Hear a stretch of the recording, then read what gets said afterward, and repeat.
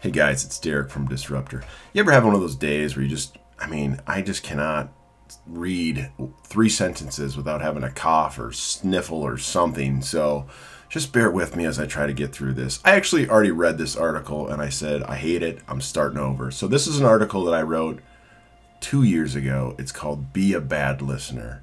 And a couple things about this. I'm going to tell you a very personal story from growing up playing sports. I'm going to tell you about my son, and then I'm going to tie it all back together to business. So if you can bear with me, I'm going to use a little bit of what I like to call synchronicity here. So thanks to Jordan Peterson for inspiring me with that word lately.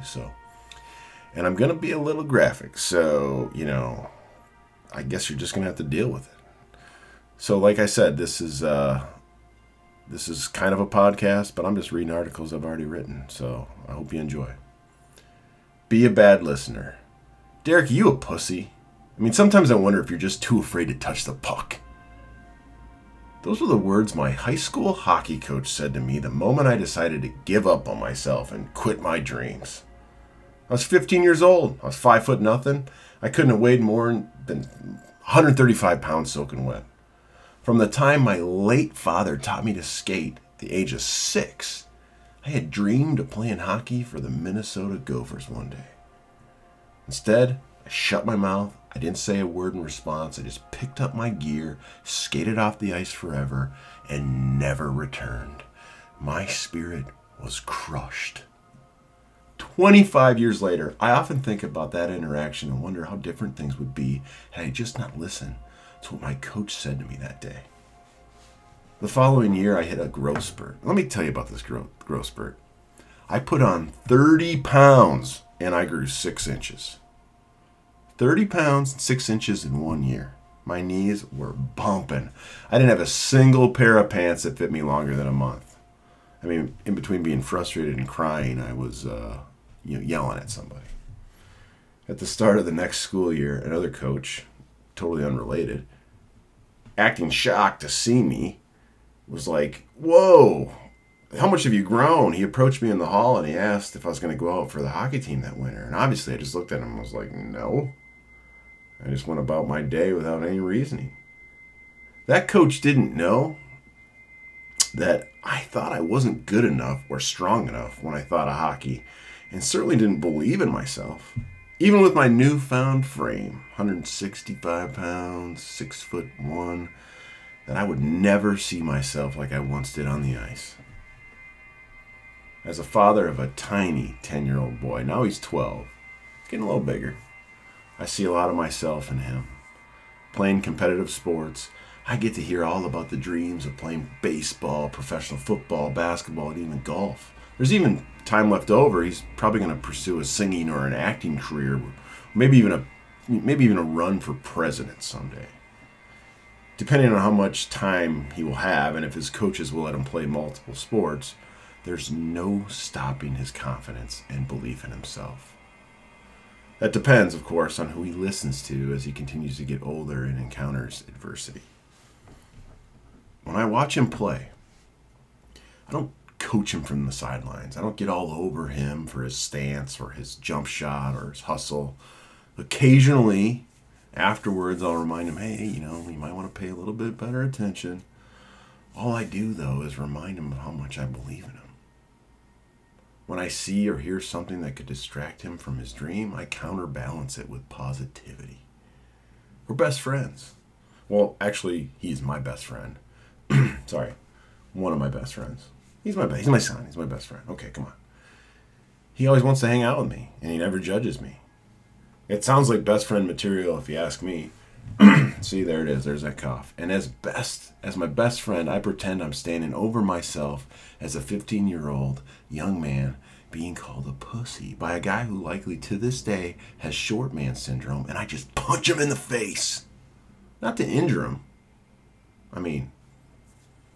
But more so just to guard my best friend from nonsense.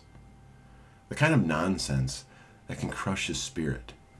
After years of coaching youth sports, playing sports, more importantly, wanting something so badly, there's nothing worse than witnessing someone you love give up on themselves. You ever seen anything like that? It's awful.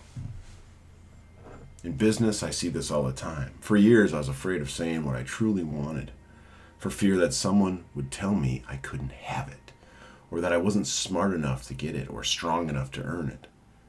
This article is written because I was so inspired after reading Bob Goff's book, Dream Big. Bob has a new book out called Undistracted, and I'm reading it now, but it's not a coincidence, I guess. Bob has an entire chapter in the book Dream Big dedicated to asking yourself, what do you want? I found it relative for so many reasons, but mainly because often I'm not honest enough about what I actually do want.